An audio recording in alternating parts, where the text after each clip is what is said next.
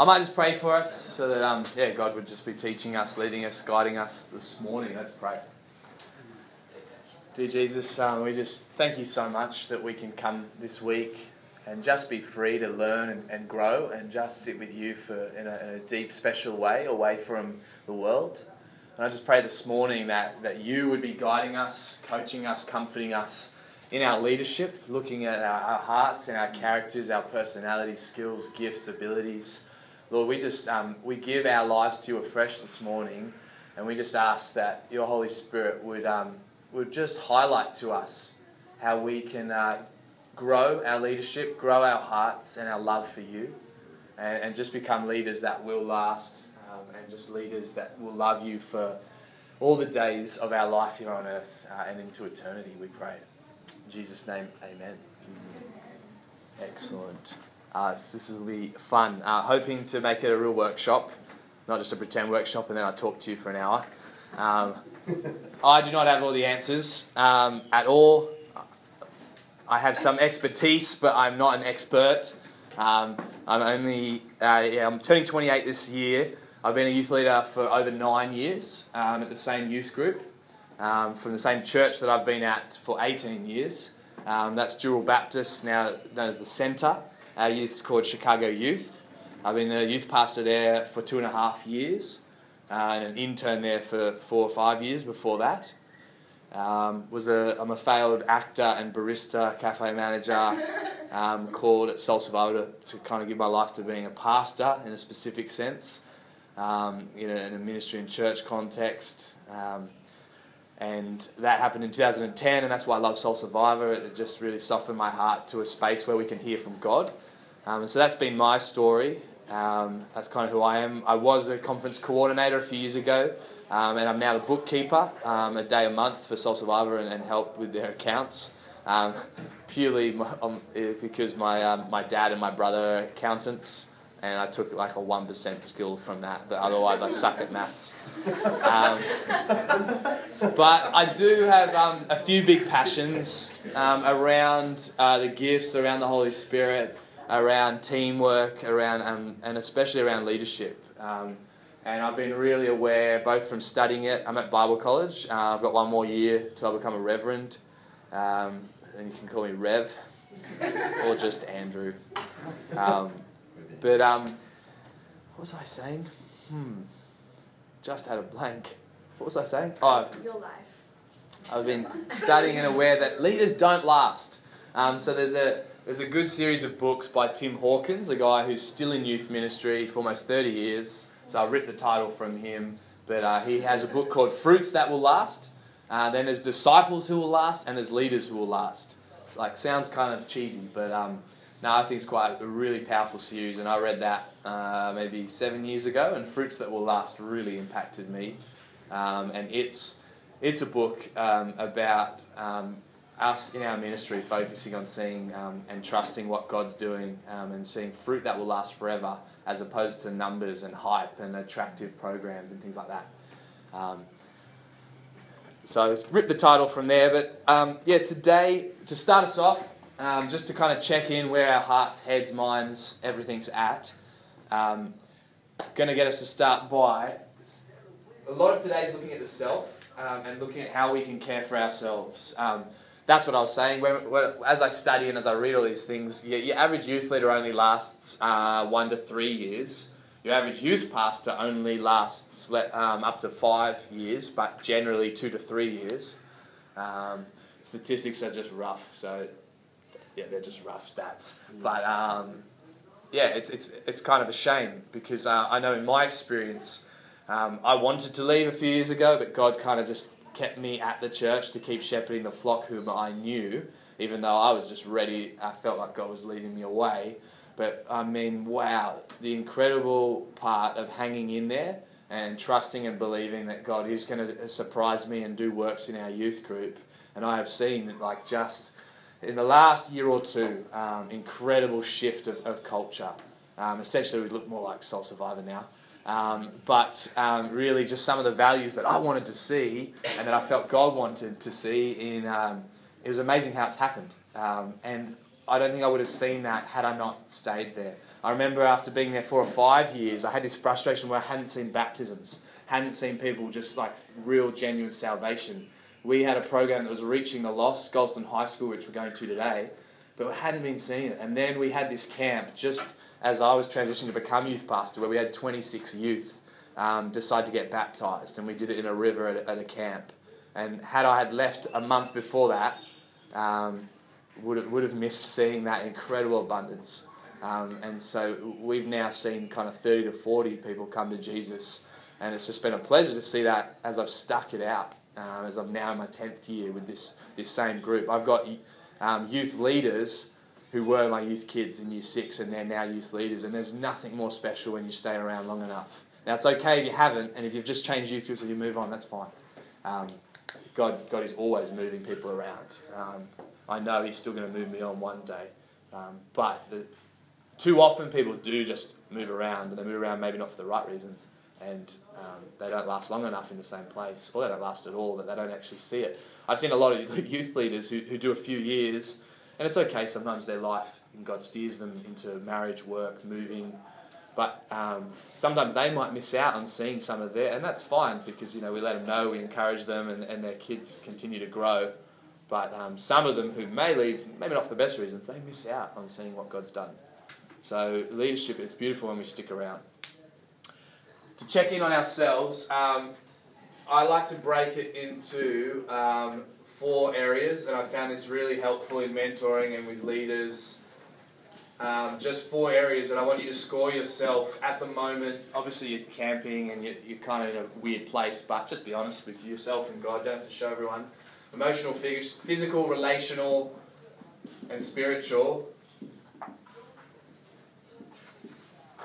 I kind of feel they cover our lives. Give yourself a score out of 10 on where you're at personally, just you as a leader today. Your self-esteem and your emotions, where are you at out of 10? Physically, exercise, feeling good about yourself, identity, body, how you're feeling physically. Relationally, with friends, family, church, connections, relationships, how are you feeling? And then spiritual. These are all connected, and these are all spiritual for those who have Jesus dwelling in them. So those have just come in. We're just doing a bit of a heart, head, body check. I like to do this with leaders, just to touch base with where we are at as leaders, as followers. Out of 10, score yourself in these 4. It's just for you, just to start off, where are you at?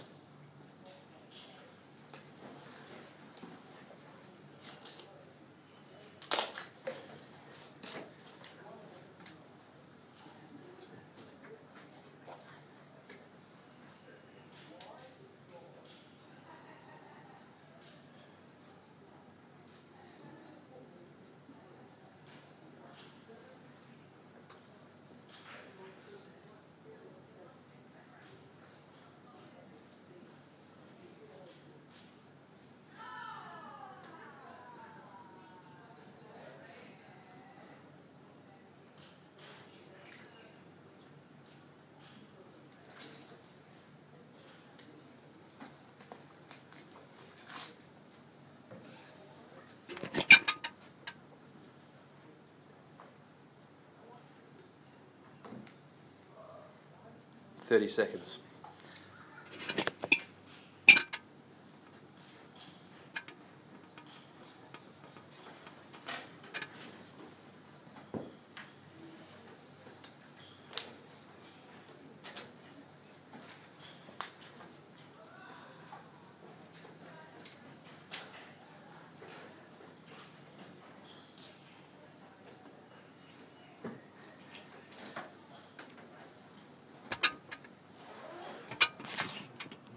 Alrighty. Who found that hard? Like to self-assess. Not easy to kind of like really pick at yourself and be honest. I do this a few times a week, and I encourage my leaders, our interns, our youth leaders, and a lot of relationships. A key to looking at ourselves. I'm going to give us a structure soon for how we're going to go through today. At the moment, you just got some random intro and thoughts, but a real huge key is just knowing who we are. And today is going to be looking at that, but a self-awareness. A self-awareness and becoming in touch with ourselves, our emotions, our spirit, our physicality, our relationships. That will change you as a leader. And just being aware with God each day, where am I at, what's happening? I've just quickly off my head been honest with where I feel today. I'm at Soul Survivor. I've been experiencing God. I've been close with Him in worship particularly. I've been seeing Him move in others. So I'm feeling pretty spiritually great and connected. I generally overshoot, so I just went for a humble 8 on there. But you know, we're at Soul. We might not all be feeling great there. Relationally, at the moment in my life, relationships are fairly well. So that's like a pretty 7's pretty like it's in a good place. Physically, my tent got a bit wet, didn't put my fly up properly, a bit of water, didn't sleep great, went to bed too late. So I should be about a 3, but I've been running and exercising and really good lately, so I'm feeling quite good about myself, and that's been helpful, even though I'm getting a bit older and not quite in my pristine shape that God would desire one day in heaven. Emotionally, a bit low. Don't know why. Woke up this morning feeling a bit flat. Emotions are a bit low. My wife went straight to the bacon, egg and rolls, didn't say hello to me, felt a little bit emotional about that. Just being honest with you all, we're emotional people. Who knows what will throw us? But that's where I'm at this morning. A bit more vulnerable about this workshop, not feeling like I'm going to offer the world how to last as leaders. So that's good. It probably is a good thing, keeps me in quite a humble place. I don't have all the answers. But this, and being aware of ourselves, is going to help us as leaders. If we aren't honest, if we're not honest, and if we don't know where we're at, how can we lead others? How can we care for others? There needs to be a real honesty with us. Who found that like, oh, that was okay. I'm kind of, did anyone find you're okay to get in touch with that? Yeah? Good. A bit of a mixture. Well, hopefully that was helpful. That's our first little practical moment. The guy that wrote that book, he has a little Insta thing on leaders, but one of his framework is looking at the building blocks of leadership, and he'll say that character's on the bottom, then skills, and then your vision. And that's there's many ways to do this, but Tim Hawkins looks at the building blocks of leadership, and to be a leader, he places character at the bottom, and then we need to know our skills, personality, who we are, and then it develops into a vision, and then we need all of these. I'm wanting to really focus, particularly today, on character, on our character and who we are. And the way God's led me to look at that today, just to give us a sense if people like structure, I'm going to be going through particularly, this whiteboard's just going to be messy, I'm not a teacher, so I'm going to be looking at, to help us with our character, looking at calling, identity,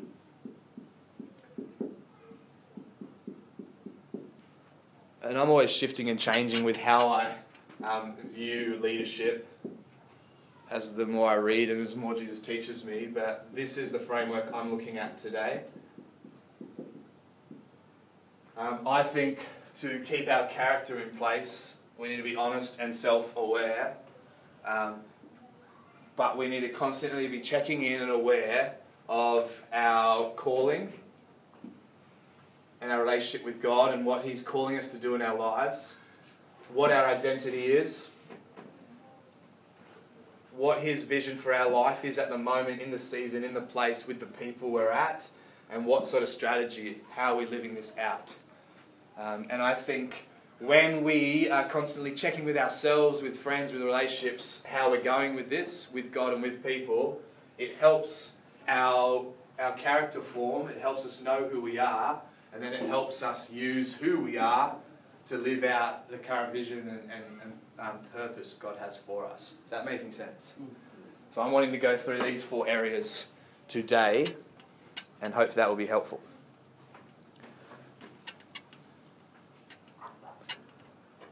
So when we come to calling, if you've got your Bibles, we'll all know it, but turn to Matthew 28, 19 and 20.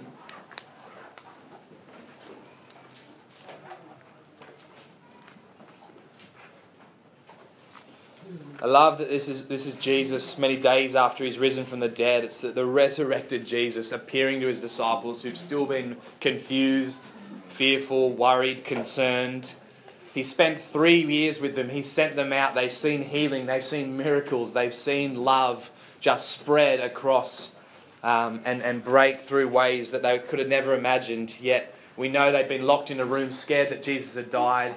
Then they've been told the Holy Spirit's coming, and now he's appeared to a group of them, and some of them are worshipping in verse 17, yet some of them are still doubting. And then Jesus speaks to them in verse 18. He appears to them and says, "All authority in heaven and on earth has been given to me. Therefore go and make disciples of all nations, baptizing them in the name of the Father and the Son and the Holy Spirit, and teaching them to obey everything I've commanded you. And surely I am with you always to the very end of the age." And these words were written by Matthew, recorded at the end of his gospel. And for Matthew, these are incredibly important as our calling, as our purpose. Just as we read this afresh, anything standing out? A couple of comments from the people. What stood out to you then as you've read it? I'm sure we've all heard it, but what stood out today?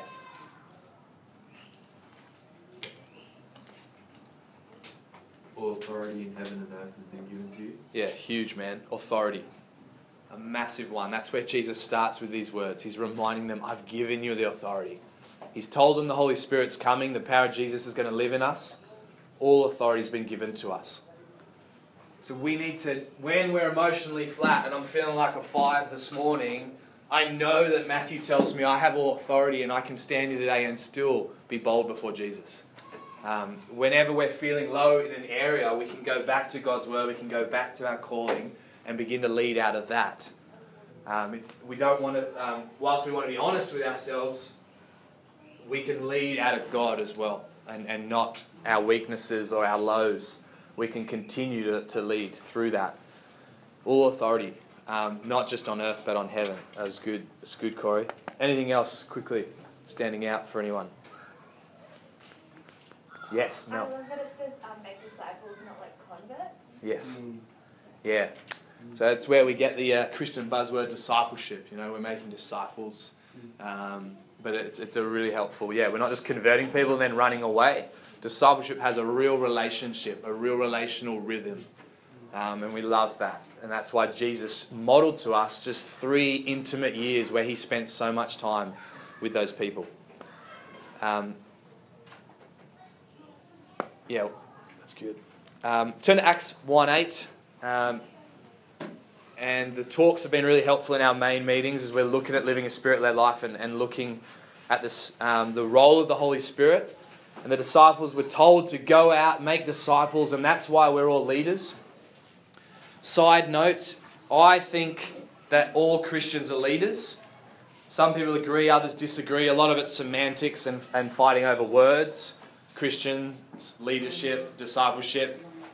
I think if anyone knows Jesus and they know the call in their lives, they're a leader. They have the leading of the Holy Spirit in their lives, and they have a responsibility and the same authority given to them to make disciples. Therefore, we all need to be aware that wherever we go, people are looking at us, listening to us, watching us, and there's a leadership responsibility on us all. That's not to scare us, that should excite us. But we need to teach the young people, and we need to teach ourselves and our friends that some people are like, I don't know if I'm a leader yet. We are all leaders. Yes, there's a gift of leadership, a special anointing, a special additional influence that some people are just given, that we see God working through in an incredible way. But it doesn't matter if they're leading 2 or 2,000. We're all leaders. There's a special gift with an extra grace for it, but there's still a mutuality with us all leading, as a side note. So Acts 1:8. Minko, do you want to read? Yeah.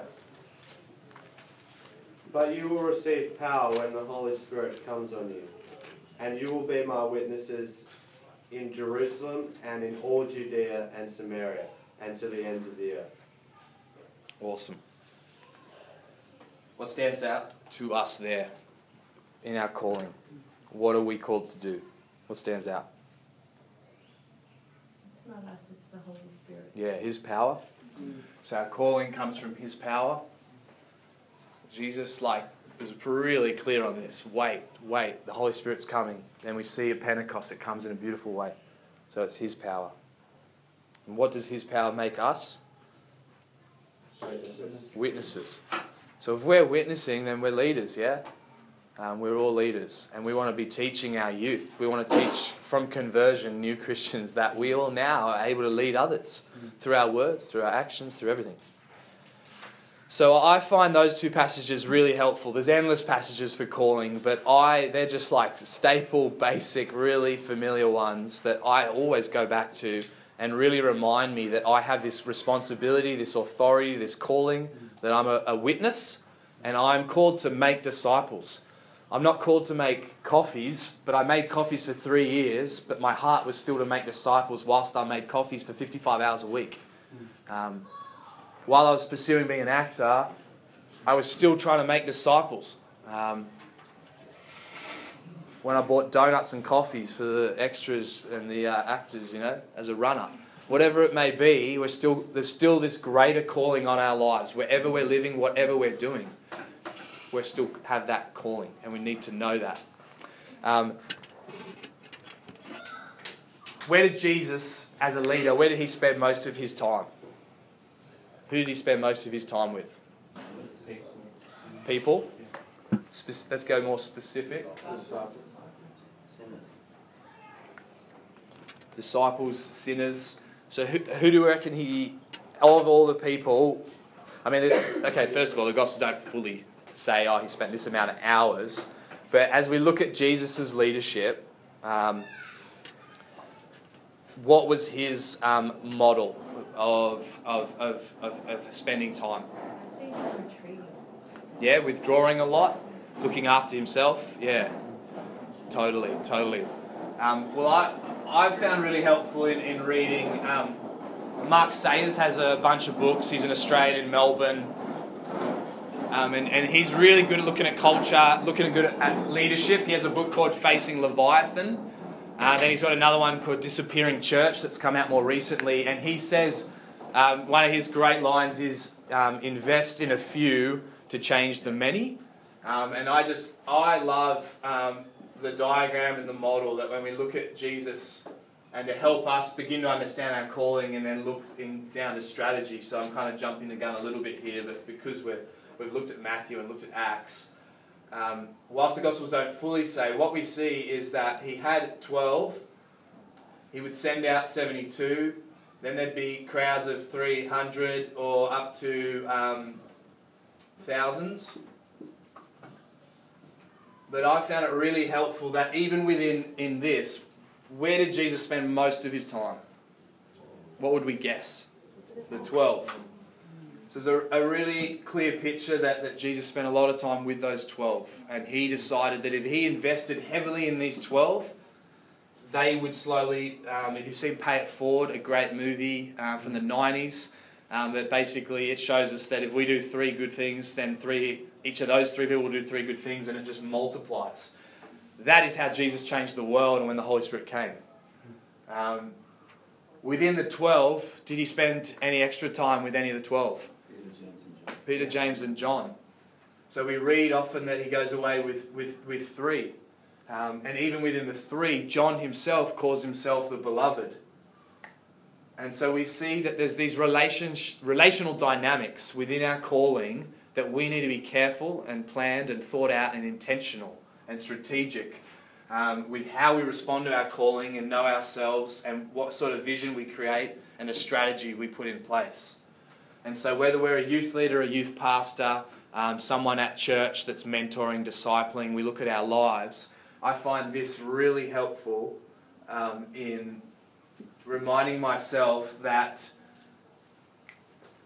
if my youth group's fluctuating in numbers and it's changing from 30 to 70 to 20, that ultimately, as a leader, these crowds changed for Jesus depending on what town He was in or what day or night of the week. But the thing that was always stable was the 12 and the 3 and the 1.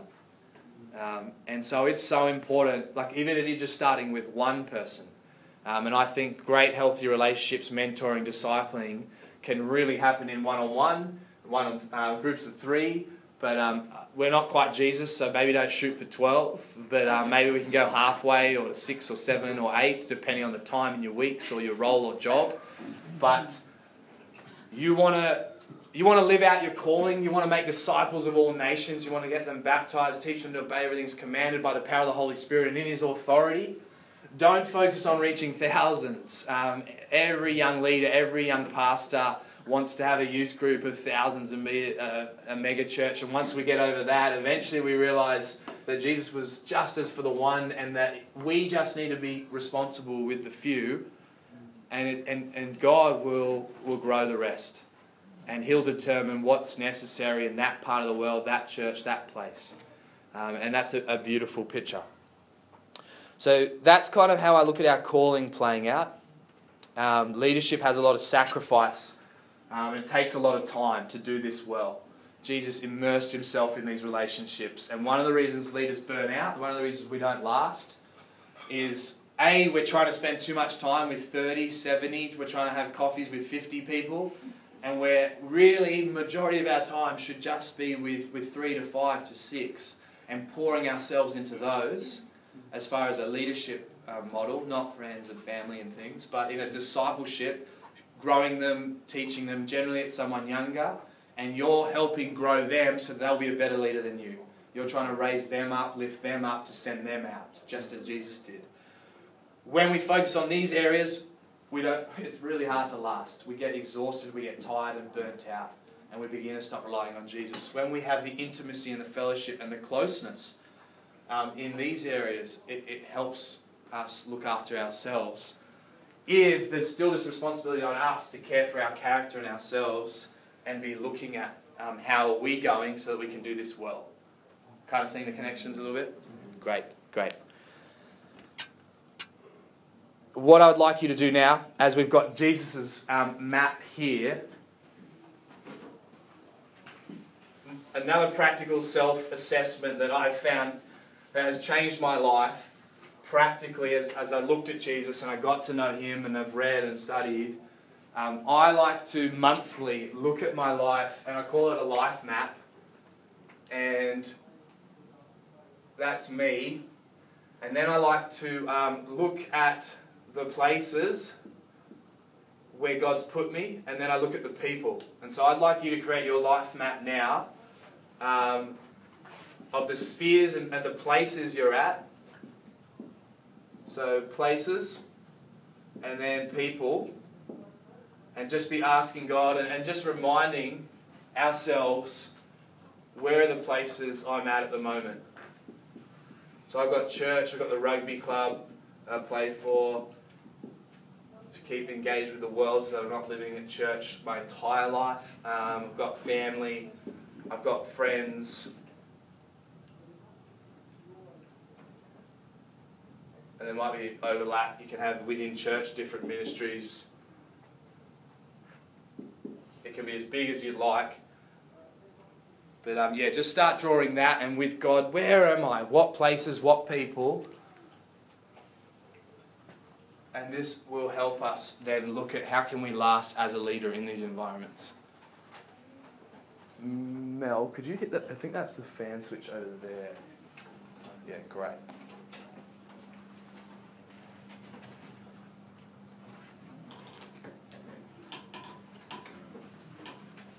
Done this before.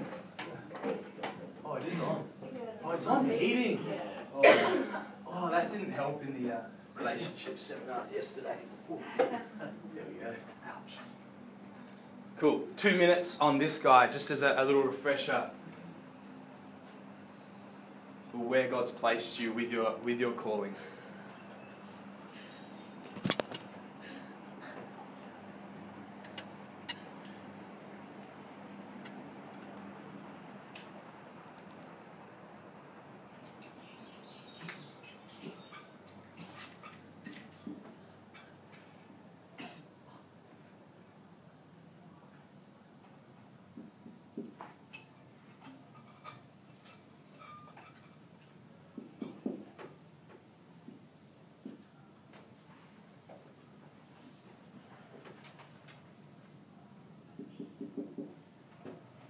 This doesn't have to be people you're mentoring and discipling. At the moment, this is just your entire life. To as much as you can do in a few minutes.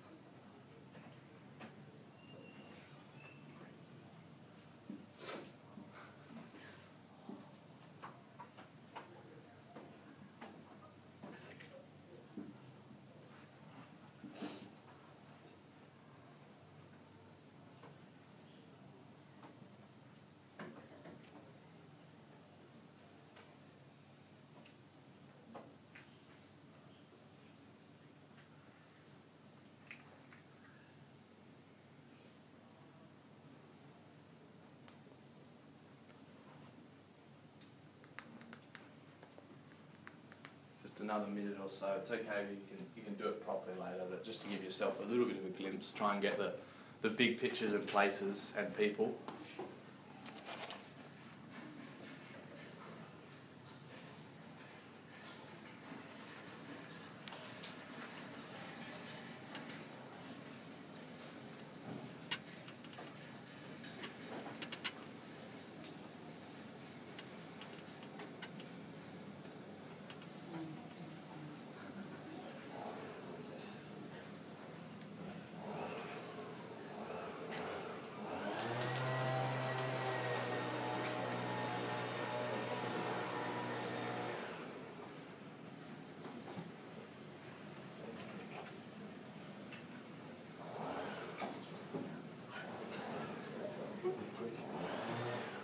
Alright, we'll stop.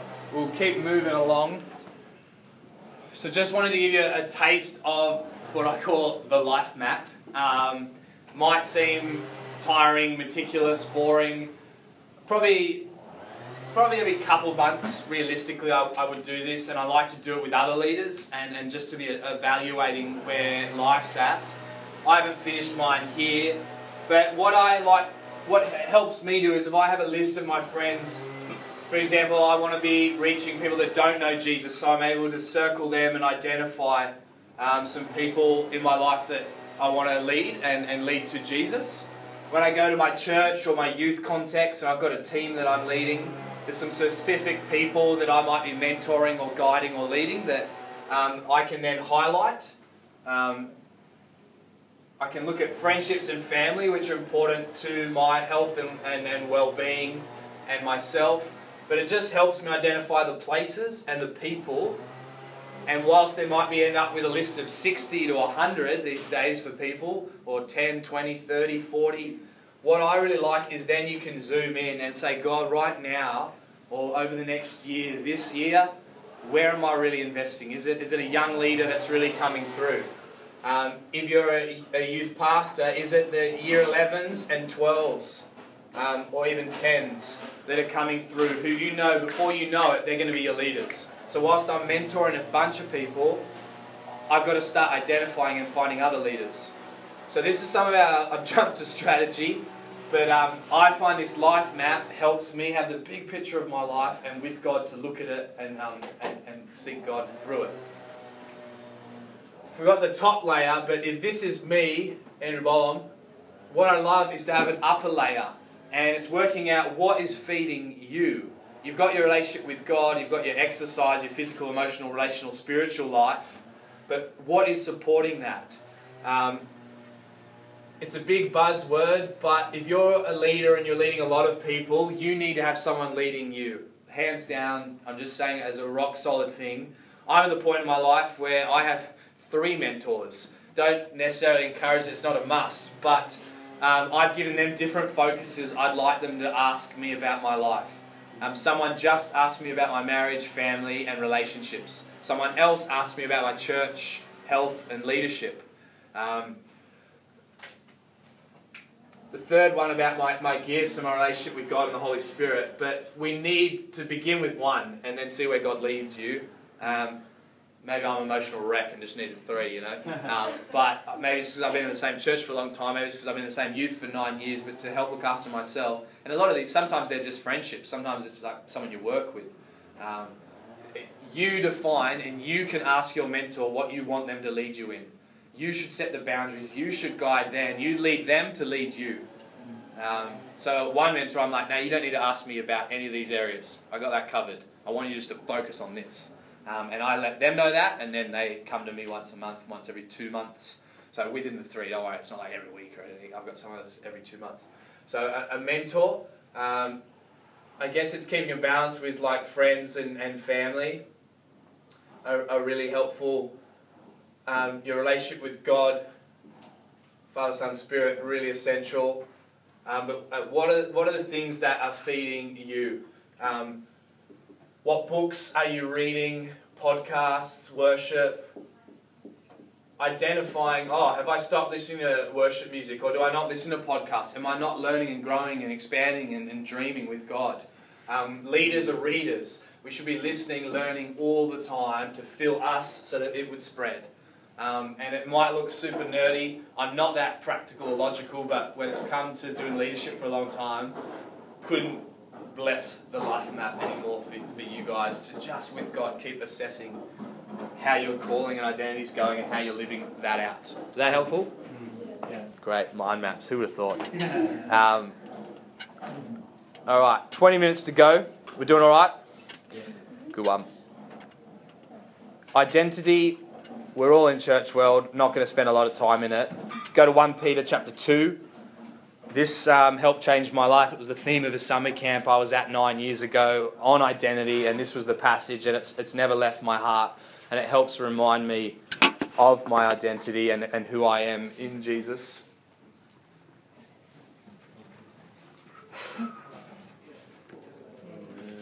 Sam, if I get you to read it in just 10 seconds.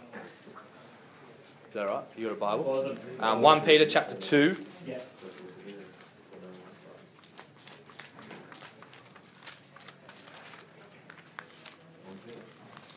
Sneaky Peter. He's hard to find. 1 Peter 2. 1 Peter chapter 2, and we'll read from 9 to 10. But you're a chosen race, a royal priesthood, a holy nation, a people for his own possession, that you may proclaim the excellencies of him who called you out of darkness into his marvelous light. Once you were not a people, but now you are God's people. Once you had not received mercy, but now you have received mercy. No, that's great. So many passages about our identity. That's Jesus' heart, that we would know him, we would remain in him. If we remain in him, he remains in us. John 15. If we draw near to him, he'll draw near to us. Our whole leadership needs to be built on both our calling but also our identity. Our identity in him. And Peter puts it perfectly in this letter that went around to the churches, that each of you have been chosen. You have been chosen for these places and these people, and your identity is that you're chosen. You're royalty to God. You're becoming a holy nation. You're special. You were brought out of the darkness. You're still wrestling with the darkness here on earth, but you're being brought into his light. In the past, the people were not a people of God. The Gentiles, they weren't. Only the Jews were, but now you're all a people of God. Once you hadn't received forgiveness, Jesus hadn't died for you, but he has now. And so your identity is not that today I was emotionally at 5. That's not my identity. Jesus is making me new, and he's changing me inside. And so when I come back to Scripture and I look to the Word of God that changes me as a leader, and we heard from Tom French yesterday morning that this relationship between the Word and the Spirit, that leaders, we need to, if we want to influence this, if we want to know our identity is found in the Word. Our identity is being reminded every day that we've been brought out of darkness. And if I'm feeling darkness, if I'm feeling anxious or depressed or low, I need to come back to Jesus, back to his Word, and be reminded of who I am so that I can keep living out the vision and the plans God has for me. Because he's created us for good works. He's created us all to be leaders that will last. And if we begin to care for ourselves and assess our lives and care for our whole being, and looking at ourselves and being fed by friends and family, God, reading, mentors, we begin to establish our identity and our calling and looking after ourselves as leaders, and we might be able to run the race. We might be able to last. That's our goal, yeah? We want to last. So our identity is massive as leaders. We, as leaders, want to lead other people to know their identity. So we need to keep coming back to our identity. Don't ever forget that we lose track of it so quickly. And Satan wants to cheat, steal, and destroy. He wants you to forget, and to forget that you have a new identity in heaven. And so he'll start putting guilt, he'll put shame, he'll put fear. He'll make you think you're not a preacher, you're not a leader, you're not a teacher, you're not good enough, you can't impact these people, you're just one person. He'll try and ruin your identity. As leaders, we need to remain in our identity so we can help others. Any questions so far? So I always leave them to the end and then there's no time. Anything that's been coming up for anyone, or key questions or thoughts, or any heresies I've dropped? Love a heated discussion, or in love. So feel free to question me today. Any questions as we pause at this 66% mark of this morning? Oh no, we'll be on that. 15 to go. Any questions, thoughts, ideas, additions?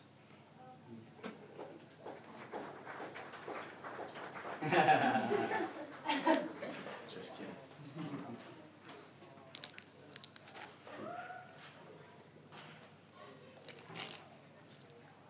Is this feeling like it's going to help us last? Is this a good refresher? It's, you chose to come to this seminar. Is this feeling like that actually is helpful for us as leaders? Oh, yeah. Who's a youth leader at churches? Probably should have asked this at the start. So a lot of us are leaders. Who's not a youth leader? Great. You're leaders. We are all youth leaders. You know who the most badass youth pastor ever was? Jesus. And he didn't have a youth group. Hey, so we don't need youth groups. You don't have to go to Friday nights. We're all Jesus. We're all youth pastors. This guy changed the world. And it doesn't have to happen in a building and in a church at all. Just on that, Yeah. just keep the focus on that 3 to 12. We just lose sight of that so easy. Yeah. Yeah. I was watching, I can't remember who it was the disciples, and they said, how are we going to do this? And Peter just said, we'll tell 5, they'll tell 5. Yeah. We lose track of it. We think we've got to tell the thousands, but it's No, that's good to get back to that.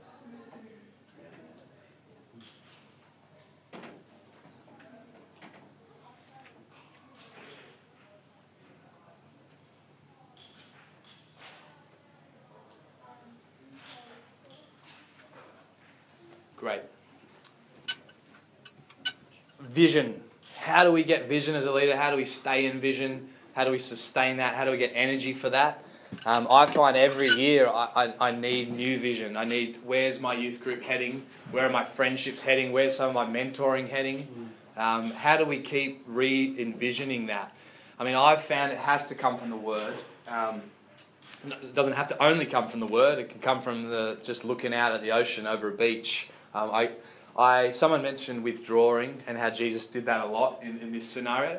Actually, let's just use that right now. Within this, Jesus also spent a lot of time with his Father, didn't he?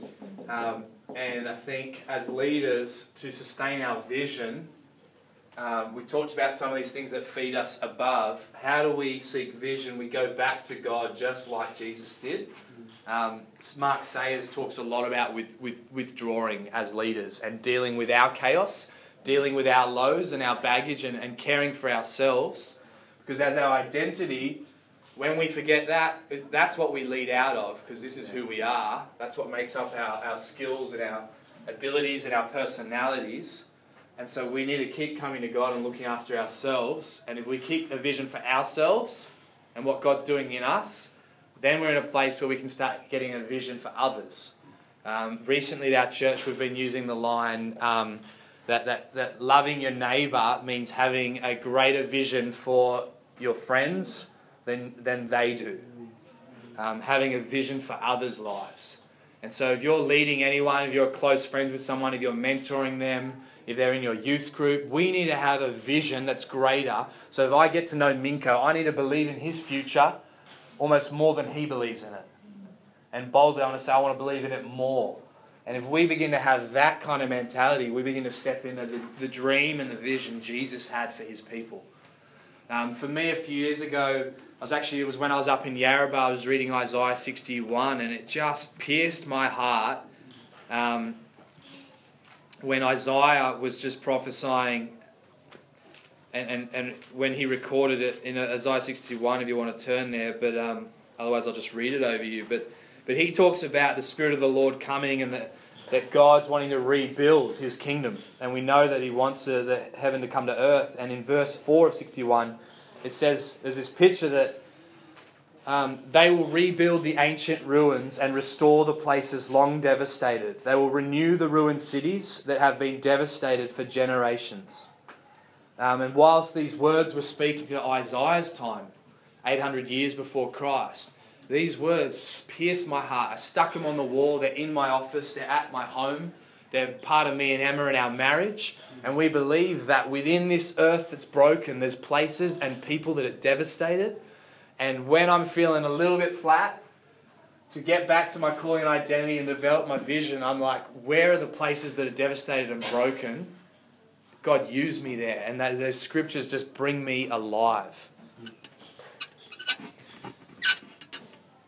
So we can get these grand visions from Scripture, from God, from praying. It might be a word someone gives you at a conference or at a worship meeting or at church. The other big one is, I think, through relationships. Jesus was so relational, and as leaders, relationships matter so much. John 13, I love that Jesus said, "A new command I give you, love one another. As I've loved you, you must love one another. By this, everyone will know that you are my disciples, if you love one another." Jesus sums up everything just there when he says to his disciples, just love each other. Just love each other as I've loved you. And from this love, everyone will begin to know that you're my disciples, if you love one another. John writes, his gospel is ridiculous. He's a lover. He's the disciple of love. He's the beloved. And I believe he caught such a vision of Jesus' love that he's given it to us. And he says that if we learn to love in this part, it will spread to the thousands. David mentioned it earlier, but I'll just confess, I wanted to have a huge youth group. And my youth group's decent size, but I wanted to have hundreds. I thought I had the leadership, the personality. I could. I studied acting. I could fake it till I'd made it. I could have the biggest church in Australia. That wasn't from God. That wasn't in humility. It was more about me, and it was less about him. And after being in the same youth group with a bunch of similar leaders, I've just learned the gift of experiencing love in just small ways and letting God do whatever he wants to do. And so I just focus on 2 or 3 each week. I focus on a small amount of people. But we need to be finding vision for ourselves, for how we're living, and how to care for people. And then as we move on to vision, we begin to develop a strategy. Just quickly, let's get practical again. Draw a bucket, however you want on your page.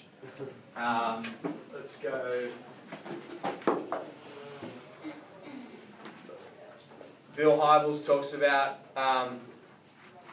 he's great on leadership. Courageous Leadership's like a really good book. If you just want the everything of leadership in one book, Courageous Leadership by Bill Hybels.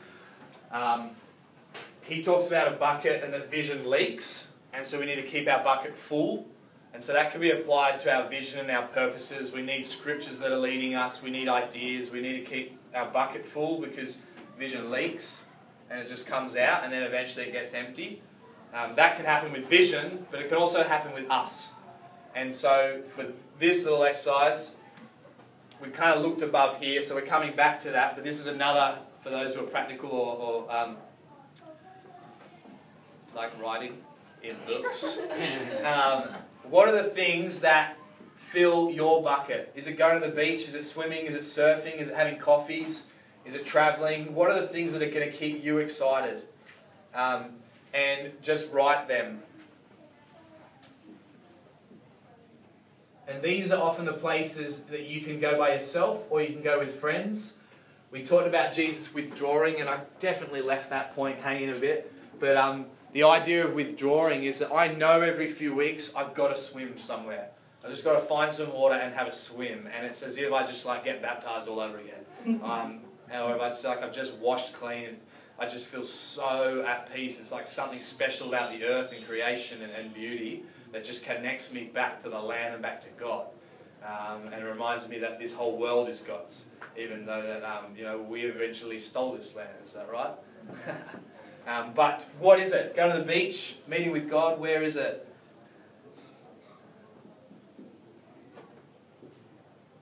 Could be a bunch of things, but we need to be aware of those and fill them up. Don't do it now, but the other side of it is that we can make a list is what drains your bucket. And they might be good things and bad things. So there might be a really good thing, like Friday night youth group really drains me. But I love it, but it can exhaust me.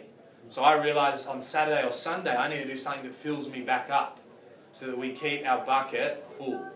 And that means when we've got a full cup, it overflows. So that's just another practical diagram. I've got journals that I use each year, and I just draw and jot and with God go on these journeys to help look after myself so that I'll last.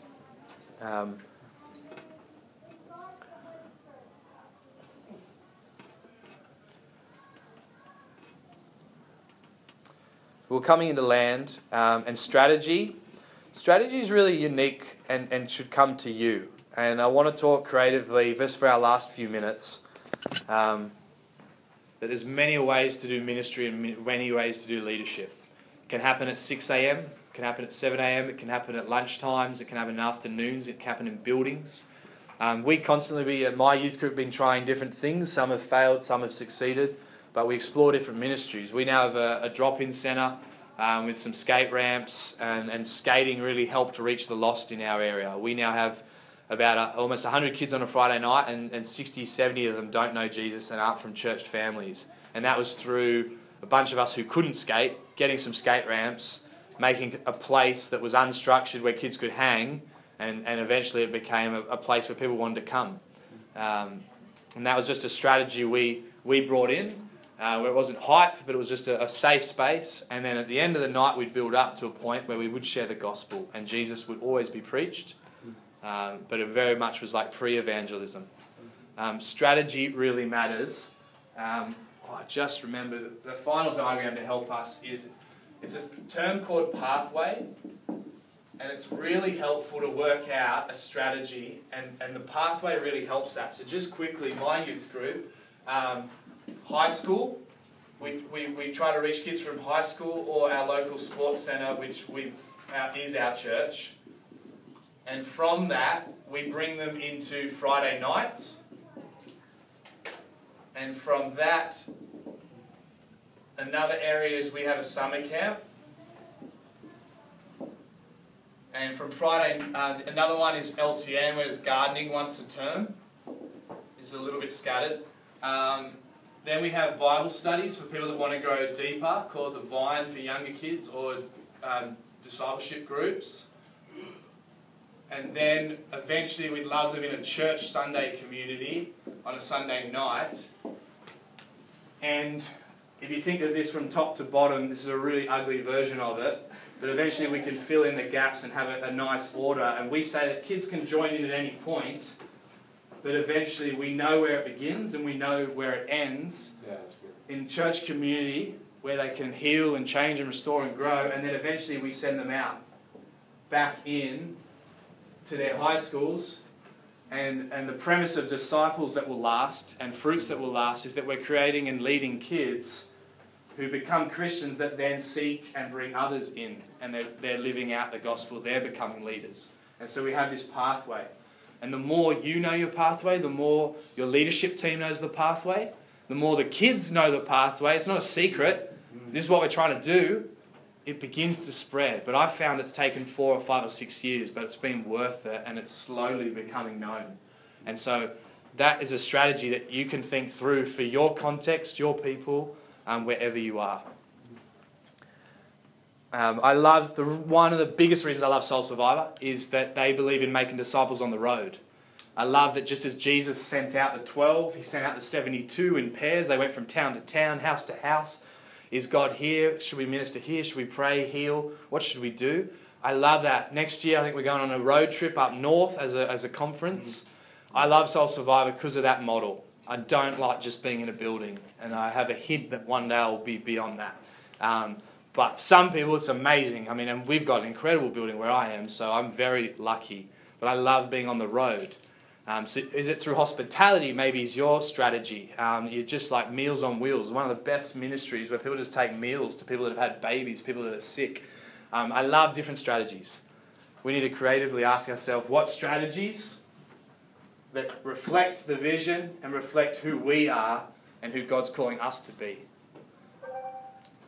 Ooh, it's like a little reminder. It's 10 o'clock. So yeah, that's how we land in strategy.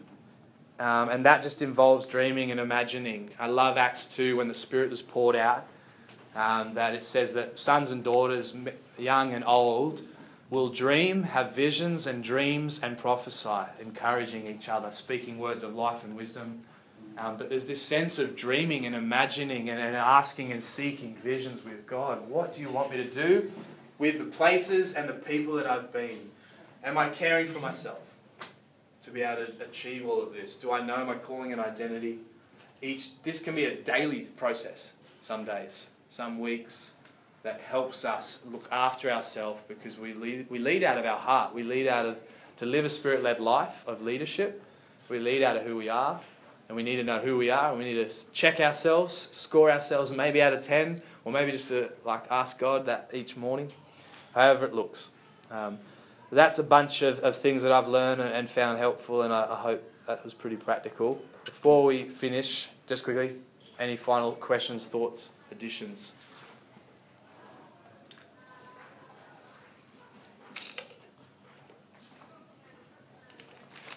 You guys are too nice. You can stay around and heckle me. Mel, do you want to just pray for us? And yeah, feel free to stick around and have chats together or come and talk to me. Father, thank you so much that you love us and you called us and we get to participate in your big plan. Thank you that we get to see healing and freedom in our lives and others' lives, God. And I just pray that you'll help us to really focus on our relationship with you and then move to focus on our relationships with others and living out your calling, understanding our identity, having a vision, and really having a strategy, God, to do your work.